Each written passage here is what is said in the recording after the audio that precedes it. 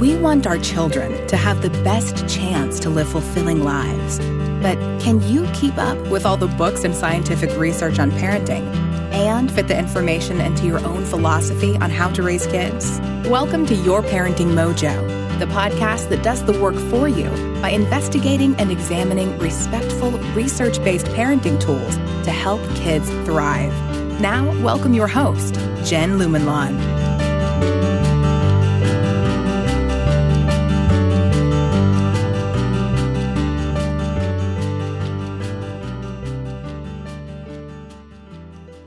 Hello and welcome to today's episode of Your Parenting Mojo, which is on the topic of compassion. I actually need to thank Dr. Tara Callahan, whom I interviewed way back in episode 4 of the show on encouraging creativity and artistic ability for bringing us this episode. She met today's guest, Dr. Brendan Ozawa da Silva, at a conference and was kind enough to put us in touch. Dr. Ozawa da Silva is the Associate Director for the Emory University Center for Contemplative Science and Compassion-Based Ethics, where he's responsible for Emory's Social, Emotional, and Ethical Learning Program, or C-Learning, a worldwide kindergarten through 12th grade educational curriculum based on compassion and secular ethics.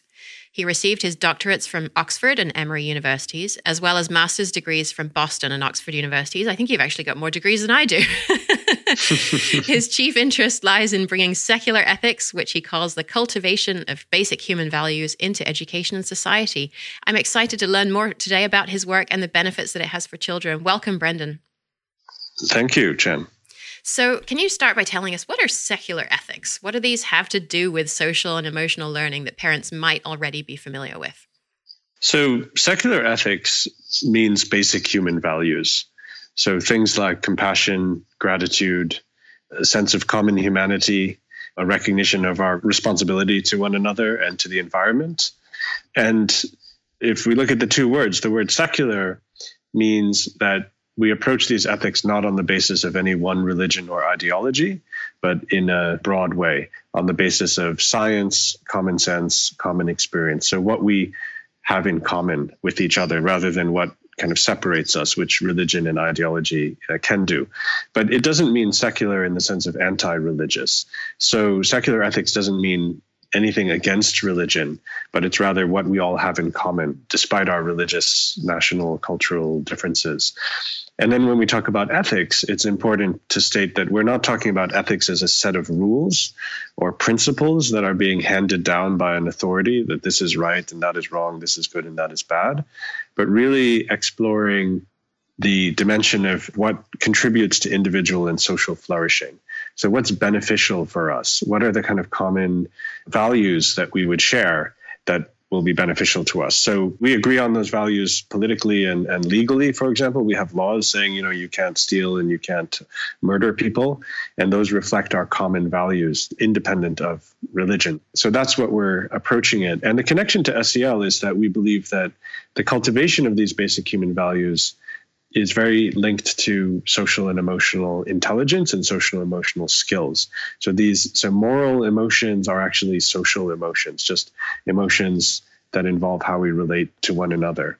So it's a kind of different approach to ethics. Mm-hmm. Yeah. And as you're listing off those components, compassion, gratitude, responsibility, individual and social flourishing, I'm going down that list thinking, yep, I want that, I want that for my daughter. So that gives us a framework to think within. And to me, that sounds, yes, I want to know more about that. So can you tell us why this kind of learning is important for children? And specifically, I'm interested in, it seems as though not all of these concepts are a component of the existing SEL programs. And by SEL, we mean social and emotional learning programs, as they're typically taught in schools.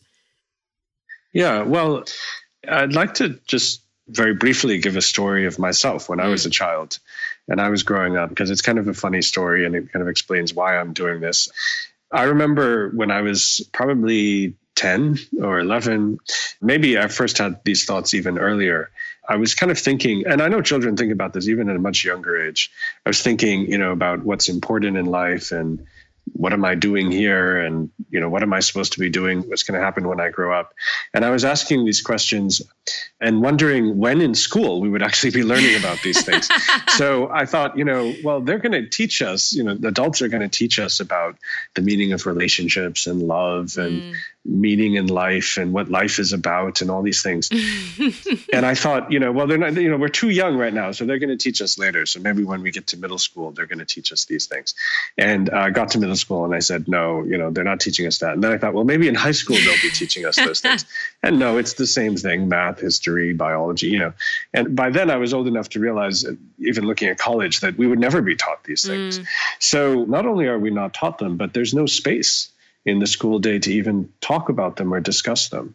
So, but I think that as human beings, we all have a need to find meaning in life. As you said, as parents, we always want the best for our children. We want our children to have happy lives. And we know that there's a connection between character and flourishing, being a good person, however we define that. We know there's a relationship between that and leading a happy life. So why don't we make space for that in education?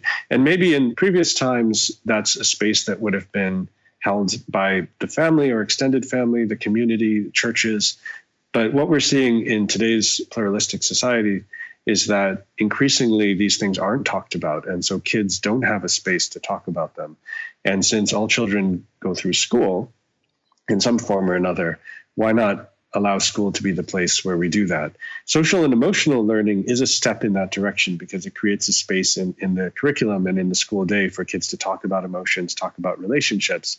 But SEL has stayed away from the kind of more thorny question of values and of things like compassion and things like meaning, because, that's moving in the direction of ethics. And to some people, that starts sounding like religion. But we think that there's a way to talk. Yeah, exactly. And we have a history of people trying to indoctrinate our kids in various ways. And of course, we should be very suspicious of that. But we believe that there's a way of doing it, which is not about indoctrination at all, but about exploration. So our program is very much not about teaching children how to think or what to think, but creating a space where they can explore these questions for themselves and talk about their own anxieties, their fears, their hopes, and these deeper questions of meaning so that they can kind of get a jump start on those things. And also we think it might be even protective against some of the problems that we're seeing in among kids and in schools with regard to anxiety, bullying, and just a host of various issues that we're dealing with. Okay. Your anecdote reminded me of my own moment where I thought the grown-ups had it all figured out. I was in geography class when I learned about climate change, and it was just before the 1992 Rio Climate Conference.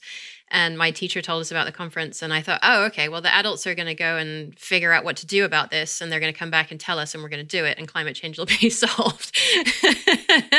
I believe that's probably not what happened at the Rio conference, so we wouldn't still have climate change today. But yeah, so when that leads us to the broader issue of the fact that the grown-ups don't always have all the answers, and that can be uncomfortable, I think, for teachers and also for parents. And so what would you say to parents who are thinking, oh, I do not want to open this can of worms with my kid because I don't know what to say. I don't know what the answer is. I think that's a great point. I think there's a moment in every child's life probably when they have that aha moment. They realize that the world is a lot crazier than it should be. And that means that the grown-ups have not figured all things out. I remember going to school in the 70s and 80s and being taught stop, drop, and roll. What happens if a nuclear bomb falls on you? Learning things like MAD, mutually assured destruction. So if the Russians fire warheads at us in the States, then that's no problem because we'll fire warheads back at them and everyone will die. So yeah, you hear these horrifying things as a kid and you realize, the adults don't have all the answers, but there's no place in school to talk about that. And for a lot of kids, sometimes there isn't even a place at home. So I think it is very important for parents to make that space and be courageous enough. It also takes courage from our teachers also to walk into this space where they know they don't have all the answers. We haven't figured out our own emotions, our own relationships, certainly. But just creating that space is so important, and to allow children to explore that. Children have an incredible amount of wisdom on their own, and it never ceases to amaze us that when that space is created, the things that they come up with and the learning that takes place just through the conversations. And we also find that parents learn a lot. So a lot of children who go through our program we'll bump into the parents in the drugstore or at a yoga studio, if it's a school here in Atlanta, for example, and they'll say, my kid was teaching me this about stress and teaching me this about what I can do when I get upset and was seeing me stress out and saying, Mommy, you can take a few deep breaths now, or you can push against the wall. We teach them all these various techniques, and they get deeper and deeper and deeper. And so the parents, that's the funny thing, is that the parents can also learn. So if parents are open to it, it's a great opportunity for growth for themselves, their kids, and their relationship with their kids. Mm-hmm. Yeah. And, your curriculum addresses kindergarten through age 12, but I think it's important to note that this isn't something you have to wait until school age to start. Actually, in an astounding moment of coincidence, I was just browsing Facebook before we got on this call, and a friend of mine posted a discussion he'd had with his son, who's 4,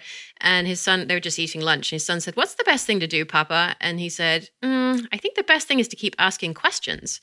And his son said, "Oh, why?" And he said, "Because if you keep asking questions, you understand more. And with understanding, you become more compassionate." And his son said, "What's compassionate?" And he said, "What do you think it is?" And his son said, "Well, compassionate is when you hear more laughs and more crying."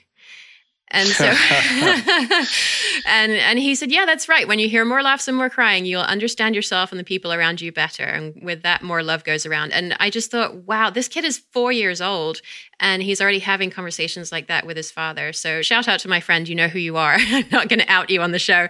But yeah, so yes, we're talking about a curriculum that's used in school, but this is also relevant to kids younger than this, right?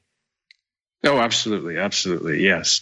It's a grades K through 12 program, but children first learn about compassion from their home environment and from their parents. And they first learn the sense of how to get along with others and how to interact with others in the home environment. So absolutely, one can and should start much earlier.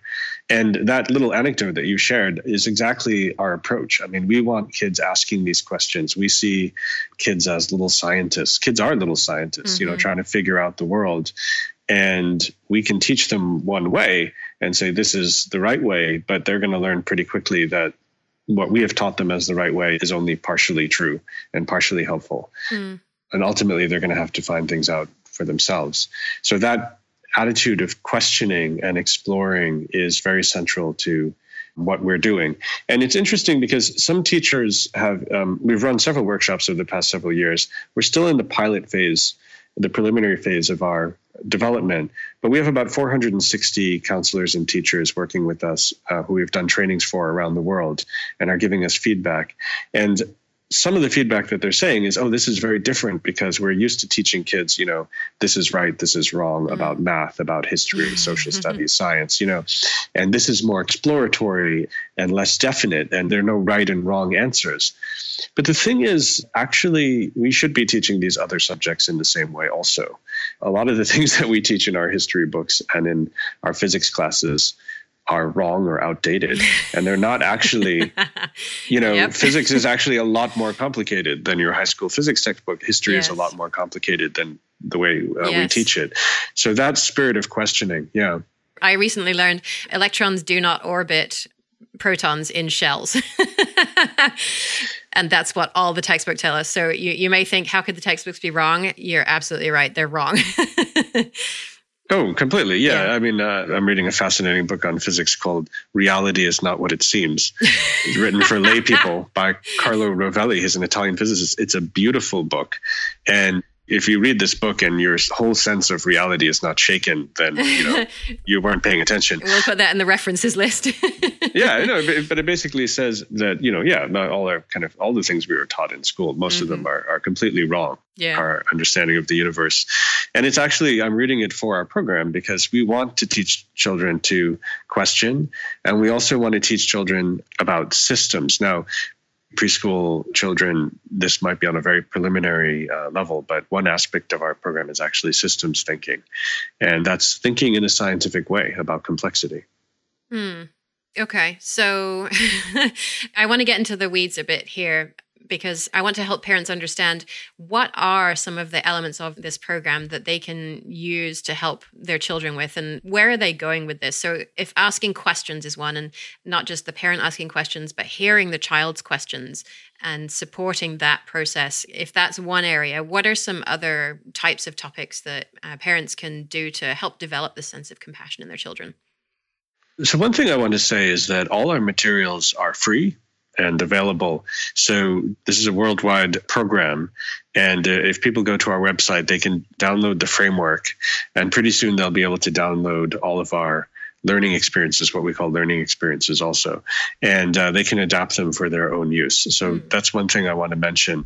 Okay. And if people do kind of go and look, they should be able to find a lot of, practical resources and helpful resources.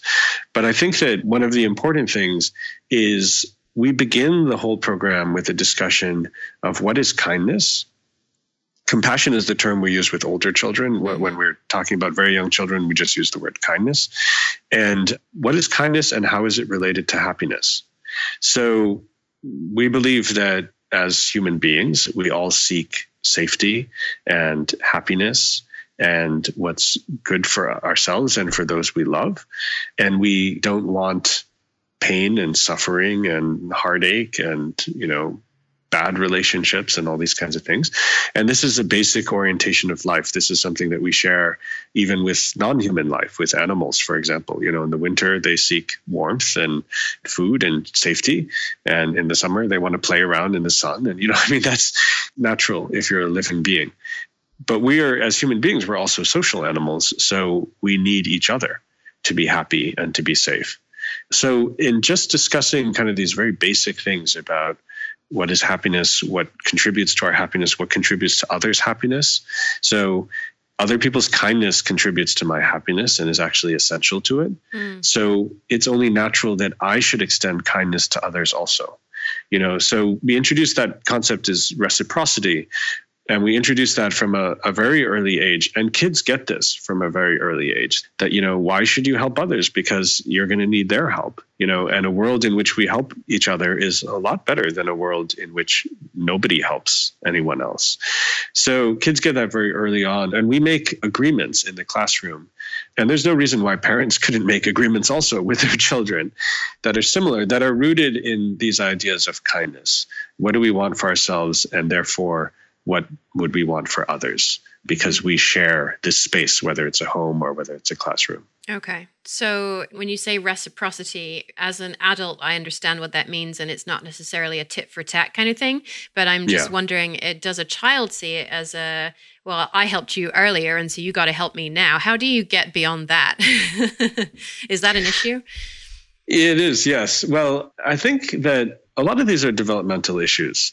So children go through a stage. My friends who are developmental psychologists, I'm not a developmental psychologist, but my friends in psychology who study development say that, there are just phases that kids go through where they're self-maximizing. Mm-hmm. And so sharing is not really topmost among their priorities. And they do really interesting studies where they film kids, when the kids don't think anyone's watching and, they're supposed to be distributing candy in a fair way. And, there's a certain age where the kids are much more likely to, take a few more for themselves than distribute it evenly. There's really nothing wrong with that. I mean, we go through developmental stages when we hit adolescence, teenage years. These are just natural stages. If a parent understands this within the context of development, I think it's going to be a lot easier for them, because the question is not to undo that developmental trajectory, but just keep, reinforcing these ideas as the children go along, and they will get them. Mm-hmm. They will get them, and their understanding and their sophistication of it will go deeper and deeper and deeper. So in the beginning, it might seem like it's a tit for tat kind of thing, but eventually it can be expanded, that this person might not help me immediately, but they might help me later. And eventually it gets expanded even beyond that, which is that this person who I'm helping might never help me, but someone else might help me later. Or this person might never help me, but somebody else helped me in the past. And that's enough. So this idea of paying it forward, even across generations, as kids grow older, recognizing the way their parents have helped them in infinite ways, and then recognizing that means they have a responsibility to future generations. If we encourage that way of thinking, it can become very vast. And, one of our assumptions in creating this program is that our society needs much more of this. We have a very independent, short-sighted view of well-being. So we think that people on the other side of the earth have nothing to do with our well-being. Why should we help them? They could never help us. And that's just not true. And it's actually that kind of narrow, self-centered thinking, narrow self-interest that we think is really at the root of a lot of the problems we see in society. So if we do think that, then, we need to teach our children and encourage them to think in a more far-sighted way, in a more expansive way. And they're fully capable of doing that if they're given the opportunity. Okay. And so when parents go to your website, and you gave me the site compassion.emory.edu, is that the right site where they can go to download those resources? That's right. Okay. And so what are they getting? Is it a series of conversation openers? What kind of resources do you have there? So right now, at the present moment, we're still in development. So what we have our framework, which is a document that kind of outlines all the various things we're trying to teach in our program, how we teach it, why we teach it, some of the evidence based in research for why we're approaching it in this way. In the fall, go up on there is the actual curricula, which are a series of lessons that teachers can do. Some of those parents can also use. But really, since we're still in development, the full suite of resources is only going to be available when we launch the program publicly, which will be in March of 2019. Okay. So there's not going to be that much there for parents right now, unfortunately. Okay. But, we're developing that. And we're also developing a series of online modules, which will have videos and other kinds of training resources that people will be able to use. But again, this is all being prepared for our public launch in March of 2019. We didn't want to launch the program until we had tested it out in multiple schools and classrooms in different places and in different countries. Okay. So nerdy me wants to know some more about that testing. So I've read a decent amount of studies on social and emotional learning programs, and some of them, actually probably a lot of them, don't end up having results that are statistically significantly different from a program that's administered to a control group where they just sort of sit together and talk about something unrelated to social and emotional learning for an hour. And I'm wondering, does that matter? Or should we look to Carol Dweck's comment when she's the originator of the research on mindset, on growth mindset, and when she heard that a study showed that it didn't make a significant difference in academic outcomes, she said, well, they just didn't implement it right. So how do you go about testing these things to make sure they're effective? Yeah, that's a great question. The quality of implementation is very, very important. And research on social emotional learning is still quite preliminary. So social emotional learning has been around for about 30 years, but the research is still in a preliminary stage because schools are very difficult places to do research. So, if you ask any psychologist, they'll say, the best place to do research is in your lab where everything's controlled. And, of course, it's completely artificial, but that's the good thing about it. Once you go out into the real world, things are messy, and schools are just about the messiest places you can go.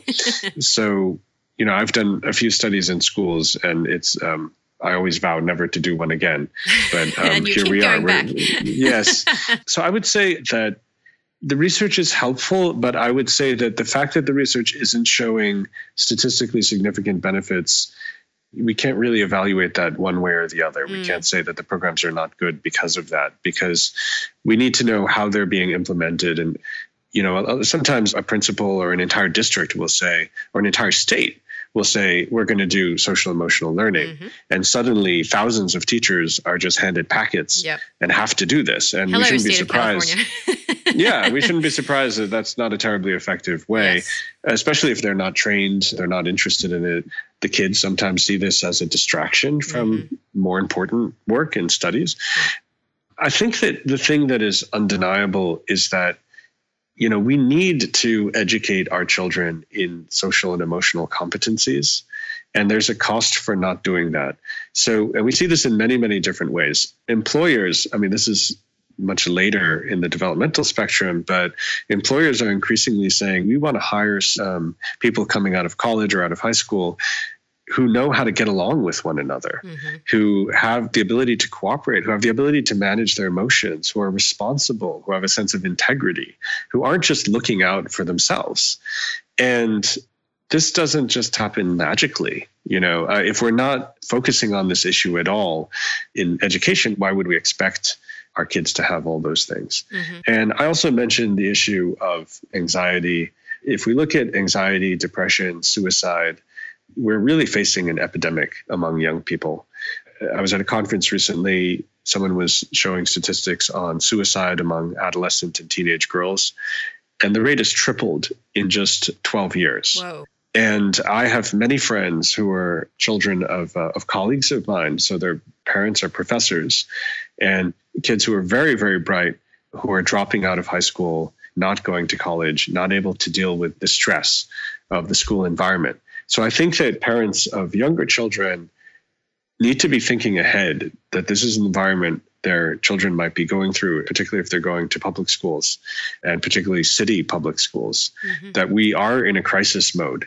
And we have to, it's our responsibility to provide whatever methods we can to children to navigate that space. And that means navigating their emotions, navigating their relationships, and on a deeper level, navigating their sense of meaning in life, their attitudes. How important is it to be the best at everything? How important is it to be number one? Is it realistic to have this kind of attitude that I need to be a superman, a superwoman, and excel in all these different ways?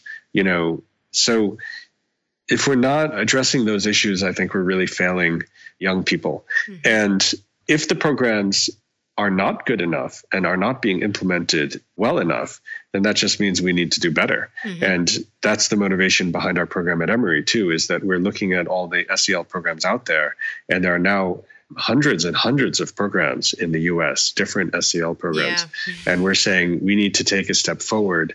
And one of the ways we're trying to do that is by going deeper and also going a bit broader.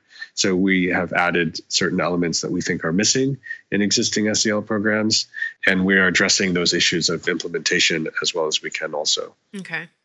So I want to push a little deeper on that and challenge you just a little bit. I've read that some of these interventions, which is what they're typically called, these short-term programs, could potentially be replaced by, drum roll, more unstructured outdoor playtime. And that the outdoors part is important because parents exert so much control over the home and what happens in it, and teachers exert control over the classroom and what happens in it. But the outdoors is sort of this nebulous, not really controlled space. And that, the unstructured part of that means we're not taking the kid out and saying, okay, we're going to go and find snails and draw them, but we're just going outside and seeing what happens. And it gives the children an opportunity to develop games and develop their own rules and see what works for them. And, oh, that person looks really upset. They don't want to play, and the game doesn't work without them. And what do we need to do to fix that? And all those kinds of skills that develop when they have to encounter these problems and solve them for themselves. What do you think about that?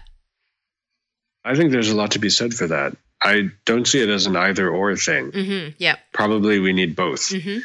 I was just talking to a woman who started a school. It's the Sudbury model, I think. We are familiar. Yeah. I think our discussion led to the question of scale. So the smaller scale the situation is, I think the more unstructured it can be, because you have parents or teachers who can kind of just provide enough guidance to resolve a conflict and to kind of bring about the learning, and the kids can learn on their own. And I think that's very, very valuable. When we get to, say, school environments where you have thousands of kids in a school, this becomes much more difficult to do. Yeah. So I've seen this. I think this can work on a small scale.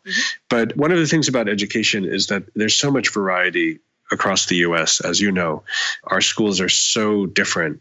And they have different resources, they have different types of students, different types of teachers, different facilities. And then when you go internationally, things become even more varied. So we don't see our program as the answer, but we see it as a resource that's there. But there are much, much larger structural issues that need to be addressed. And that, what you just said, is pointing to one of them, which is that our approach seems to be like trying to cram more into the school day.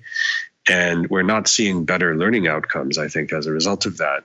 So it's almost like we need to take a step back and really rethink just what are we doing in the first place. Okay.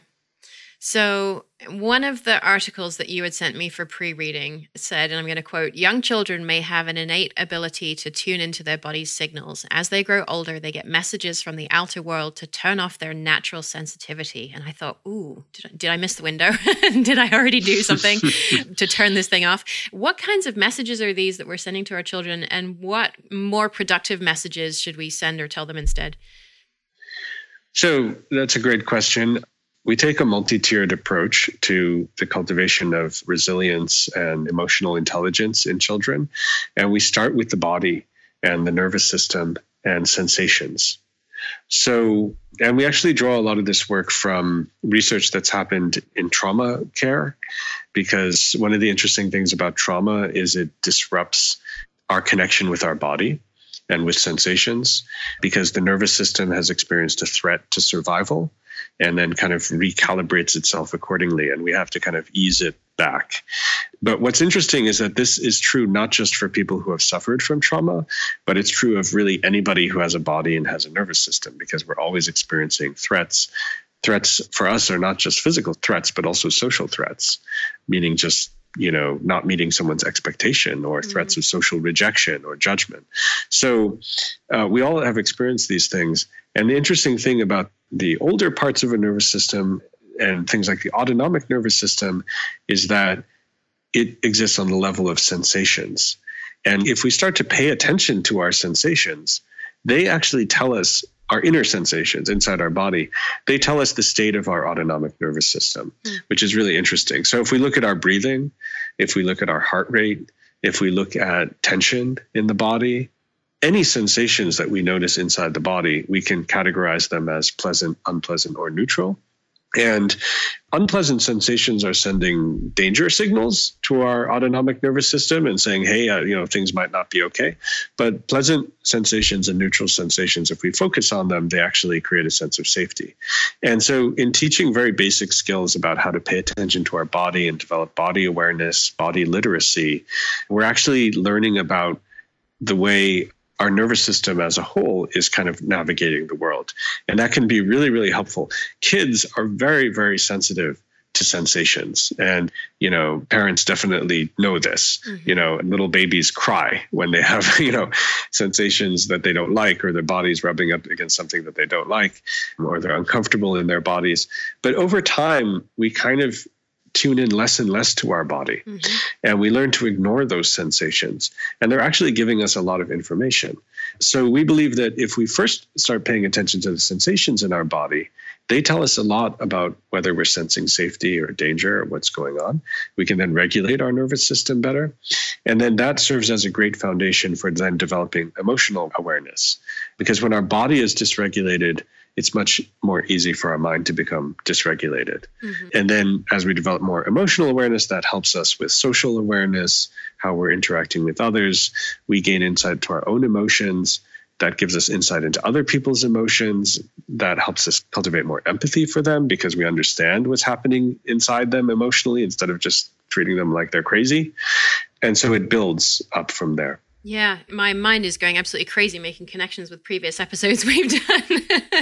So we did an episode on risky play lately, and the research on that, I learned that children actively seek out that edge between the pleasant and the unpleasant sensation, the excitement and the fear, and they're very adept at finding it and walking along that edge. And sometimes they fall and sometimes they don't. And our job is to support them in exploring that edge rather than saying, don't do that, you're going to hurt yourself. So Sure. That was one example of a physical thing. And then we did another episode on modeling emotional regulation and how parents sort of feel as though they can't let their child see them angry. I don't want to smack my child, so therefore I'm just going to say that I'm not angry, even though I am. And what that must lead the child to do is, they obviously see you're angry. My precious vase got broken or whatever. My daughter can see that I'm furious. And I'm sitting there with clenched teeth saying, I'm not angry.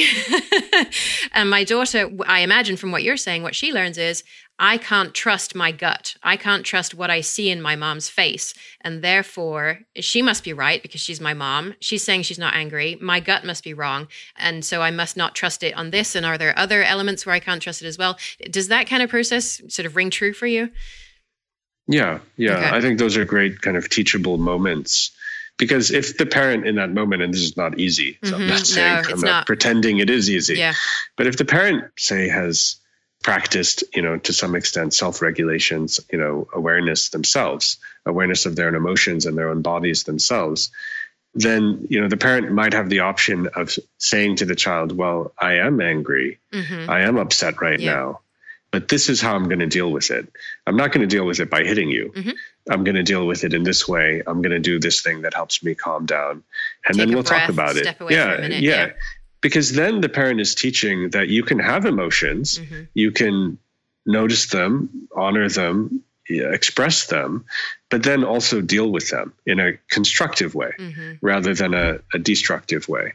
And that's a very important lesson for children to learn, because the ability to deal with difficult emotions in some cases inhibit the behavioral response that emotion is provoking, like lashing out. That is really, really important. And that there's this famous marshmallow study, which you might have talked about in some of your earlier episodes, showing that ability to, hold back from an impulse is correlated with all sorts of positive benefits later in life. And it only makes sense. It only makes sense because if every time you get angry, you shout at somebody or hit somebody, you're not going to last long in a workplace or in a relationship or anywhere. So just as a reminder to listeners, that study is researchers put kids in a room with a marshmallow and said, if you don't eat this marshmallow, you can have 3 marshmallows when I come back in 5 minutes. And how many kids were able to resist that temptation for 5 minutes was really predictive of their executive function skills and whether they were able to control their emotions, even though in a lab, it's not a very realistic situation. Yeah. But I mean, there's so much face validity to this. You know, we know that young children who can't inhibit their emotions in any way whatsoever and are just running around, kind of just lashing out whenever they feel like it, are going to struggle later in life. That you have to learn that one way or another. Yeah. But we talk about, and just in terms of the parent getting to the point where they can do that, we use an analogy with kids that we call it the spark in the forest fire. And we say, when a forest fire is raging, even several fire departments can't put it out, and it just burns itself out, and it can be very destructive. It's just out of control. But when that forest fire is just a spark, then even a child can put it out. And there are many ways of putting out. And our emotions are like that. So the key is not suppressing the emotion, but recognizing it early and then having the freedom to do what we want with it. If we only recognize that anger when it's, full blown, and of course this happens very fast. So if, your child just broke your exquisite vase, this is going to happen really fast. But if you train in doing it, then even those fast moments, they almost appear to slow down and the space opens up. And so this is one of the things that we teach the children, is that they can learn to watch their emotions, to watch their minds, watch their bodies, and catch the spark before it becomes a forest fire. And if parents learn how to do that better, then they can teach that to their children also and model it. Modeling it, Okay. So let's talk about who owns emotions. My daughter has got, I don't know if she's fond of saying it, but she likes saying it a lot. She'll say, you made me very frustrated, or you made me very angry. And part of me is so proud of her for recognizing that and being able to say it to me. And part of me wants her to understand that those are her emotions and things that she controls. And yes, I might have done something that makes her frustrated, but the frustration is her response. Is there something I can do to help that process along? Yes, it's a great question. I mean, I think that, so one of the things that we're trying to teach is emotion regulation. And part of it is understanding that the spark in the forest fire also happens along a timeline. So there's some kind of trigger, there's some kind of experience, that's the initial trigger. And then there is an appraisal or a judgment of that. And then there's this emotional reaction. If we notice that emotional reaction, we can have awareness about it, and we can choose how to regulate it or how to behave or what to do. If we have no awareness, then it can just build and eventually it kind of burns itself out. But then we have to deal with whatever consequences happened. So I think teaching that timeline and that ability to regulate emotions is very empowering for children, because your daughter in some ways is right. I can't say she's completely wrong. Yeah, I mean, our emotions are triggered by things. Yes. And that isn't kind of completely within our control, right? We can't just decide not to be angry or, I would love to decide, well, I'm just never going to be angry or jealous ever again. That's not going to happen. So people are going to do things that annoy us definitely throughout our whole lives. But learning that there's something I can do about it, once that emotion is arising, there are things I can do about it. That's very empowering. And that's where these techniques come in, that I can take a few breaths, I can go for a walk, I can drink a glass of water.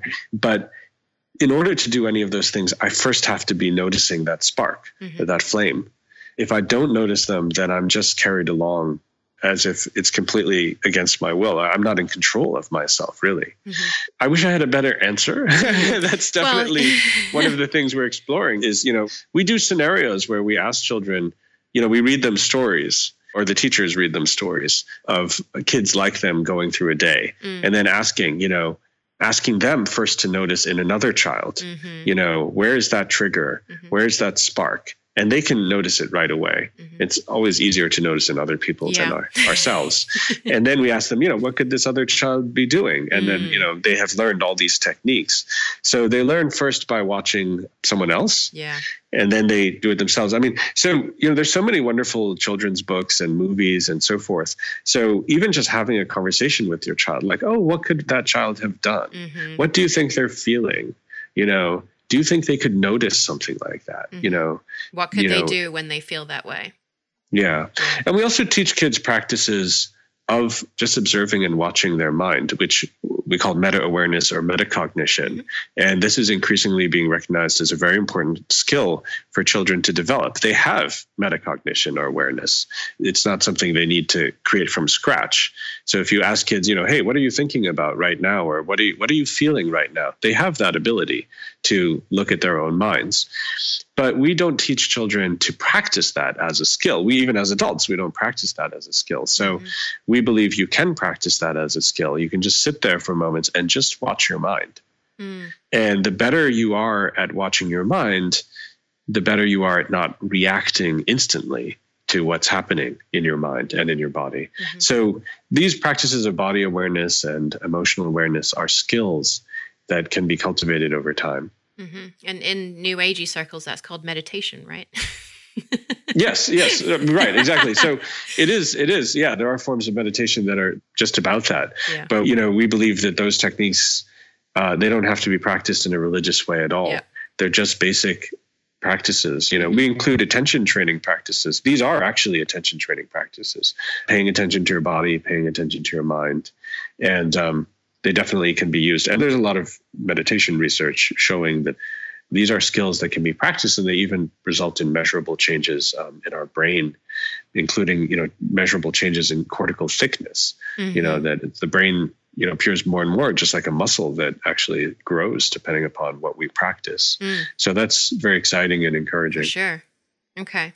So moving more from looking at the individual to looking at more than one child, another of the articles that you sent me opened with the statement, teachers spend a considerable amount of time mediating disputes between students.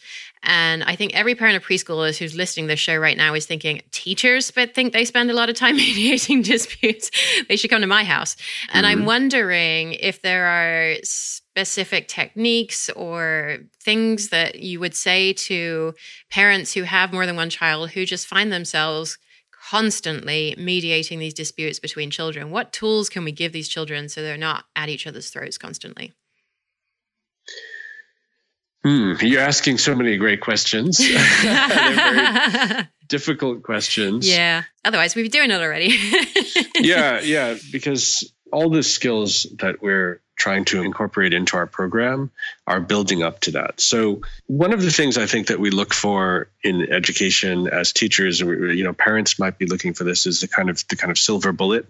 Like, if I just do this one thing, everything's going to be fine. Yes. And, you mentioned meditation and mindfulness. There's been a trend to introduce mindfulness into schools. And I think mindfulness is a good thing. But, some people just think, well, if everybody just did this, then, there would be no conflict and everything would be perfect. We believe that you have to develop a whole host of capacities, because there's nothing more complex than the interaction between two different people. There's nothing more complex than a human being. And so you put two of those together, and, that's why relationships are so hard. But we think, So there's several different skills. So one is just the body awareness, right? When we get into conflict, our bodies are actually responding with sensations. And if we know how to notice those and regulate our body, our ability to communicate with other people enhances dramatically, because conflicts are tense situations and our bodies respond, as I mentioned, to social threat just like physical threat. So your body, if it's a tense conflict, your body is literally gearing up like for a physical altercation. And that can be very unhelpful sometimes. So noticing that, being able to regulate the body, the emotional awareness, of course, because a lot of emotions come up in any conflict situation. So noticing those sparks and being able to deal with them. We also teach something that we call mindful dialogues, which we've borrowed from elsewhere. It's a known technique, but it involves listening in a non-judgmental way. So we have children practicing in pairs, sharing things, asking a question to the other student, and then just listening without interrupting, without commenting on it, without responding, but just listening. And just the act of listening can be very, very profound. What almost always happens when we do this is that the person who was just speaking and having the other person listen talks about what an amazing experience it is to just be able to talk and have somebody listen, you know, and knowing that that person isn't going to jump in with a rejoinder or turn the conversation to themselves or whatnot. So, you know, the art of listening is something that we've kind of lost, because listening, you know, the other person speaking is just an opportunity for me to think about what I'm going to say next. Podcast hosts don't do that at all. So these are all, you know, empathy, compassion. We talked earlier about reciprocity. These are all things that if children are building up awareness of all these different things at the same time, then the way they're going to handle conflicts is going to be very different. We also do perspective taking. So, you know, switching the roles. What if, you know, you were that person? Why do you think they were saying things the way they were saying them? Why do you think they were doing things the way they were doing? A lot of times we don't even stop to think this. We're just reacting to what the other person is doing. And we're not even taking a moment to think about why they might be doing what they're doing. So emotions arise in context. And once we realize how our own emotions arise in context, I talked about the emotion timeline. So emotions arise in connection with an appraisal of a situation. So we appraise the situation in a certain way, positively or negatively, and then our emotion arises. When we see another person acting, we can say, okay, they're doing this behavior. What's their emotional state that's prompting that behavior? And what's their appraisal that is prompting that emotional state? And if we follow that line of reasoning, we can think, oh, you know, I can understand why they're doing this thing. The thing they might be doing might be harmful, but I can understand. And even little kids can do this. They can understand, like, you know, why is an animal running away from another animal? Because it's afraid. That's the emotional state. Because its appraisal is one of danger, right? Why is this person shouting at that person?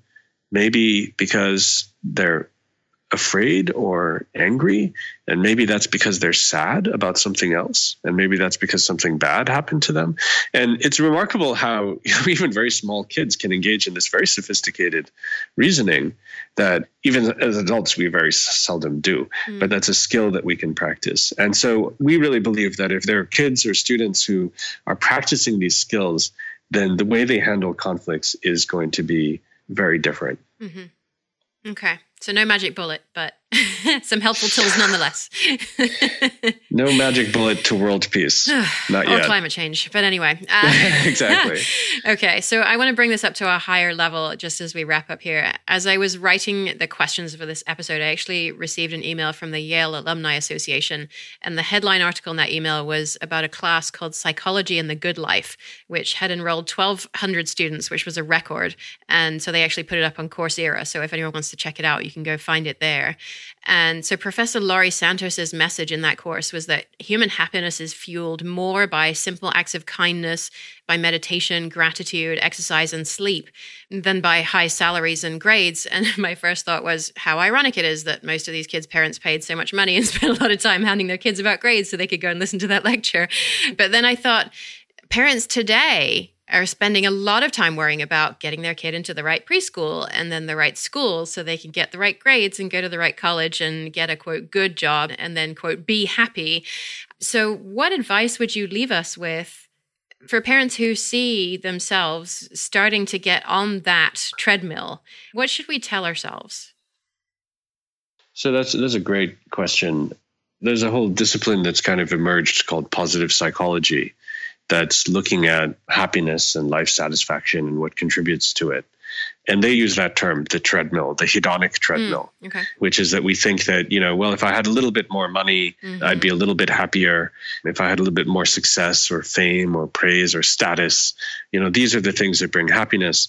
But in reality, after a certain point, after my basic needs are met, having more money, more status, more fame, more praise, more material possessions doesn't bring more happiness. Yeah. And there's a whole lot of research about that. There's also research suggesting that children, not very young children wouldn't be thinking about this, but even adolescents and teenagers who believe that the keys to happiness are material, tend to need more material gains like money and so forth to reach the same level of happiness as children who don't rate those as very important.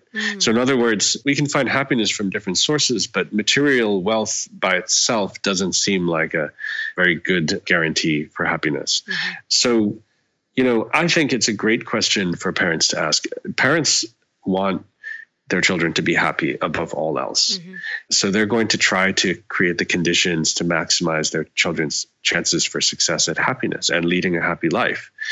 So it's very, very important for parents to reflect on this, that the material conditions of their children's lives, getting a good job, having a good income, are only one part of the picture. And they might not even be the most important part of the picture. So, and this is something for our whole society to think about, because we focus so much on the economic side of things, the material side of things. And in popular culture, we focus so much on praise and fame. Social media is all about, how many likes and views and, you get and how many friends you have and followers. And these are not solid foundations for happiness at all. So what is a much better predictor of happiness are things like being able to make good decisions in your life, being able to handle relationships. So this has to do with navigating your emotional and social life. And we're really neglecting that in our schools, in our societies. And if we just paid a little more attention to that, I think we'd be doing future generations a much better service. So it's really just a shift in orientation and where we're placing our values based on what we want. So in some other countries, things are even more competitive than here in the US. What countries? If it's possible. What countries? Yeah. Name them. I would say India, for example. Oh, really? Oh. Admission to the top universities is virtually impossible. And you have parents actually telling their children in middle school and high school, if you have an opportunity to cheat and get ahead, you should do so. Wow. Because otherwise you're not going to get in. Otherwise, you're not going to get in. You need every advantage to get in because there's so much competition and so much at stake. So in other countries, as you know, in Japan and India and elsewhere, the university that you get into determines your whole life course. Yeah. You can't get into the top university in the country and not have a great job. In the States, you can. And of course, there's a correlation in the States, but it's not as strong as in some of these other countries. So everything is focused on these school entrance exams. Everything's focused on that. And the parents believe so strongly that that is the key to happiness for their children. They're telling their children to sacrifice character and their moral development in order to get ahead. And sadly, I think they're doing their children a great disservice because their children might end up going to great universities and getting great jobs, but that's not a guarantee for happiness at all. What else do they do with that lesson later in life? That's scary. Yeah. I mean, I think we all, can see people who are rich and famous who are not leading happy lives. Yeah. So we need to think about that more and talk about that with our children more. Well, thank you so much for being so willing to delve into this with us and address the thorny questions that there aren't always really great researched answers to. I'm so grateful, and I'm excited as well by the conversations that I'm looking forward to having with my daughter about her questions and things that she's interested in and how to give her tools and skills that will help her later in life and now as well. So thanks again, Brendan. Thank you, Jen. I appreciate it. So all of the materials that Brendan has referenced today can be found on his website, compassion.emory.edu. And we'll definitely send out a reminder in early next year once that selection has been built out. And there are lots more resources there. But that framework that he mentioned is there right now. And all the references for the show, along with that link to his website, can be found at yourparentingmojo.com/compassion. Thanks for joining us on this episode of Your Parenting Mojo. Please subscribe, rate, and review the show on iTunes, and sign up for our mailing list at yourparentingmojo.com to receive a free gift: 7 relationship-based strategies to support your children's development while making parenting just a little bit easier on you. For more respectful, research-based parenting ideas to help kids thrive, we'll see you next time on Your Parenting Mojo.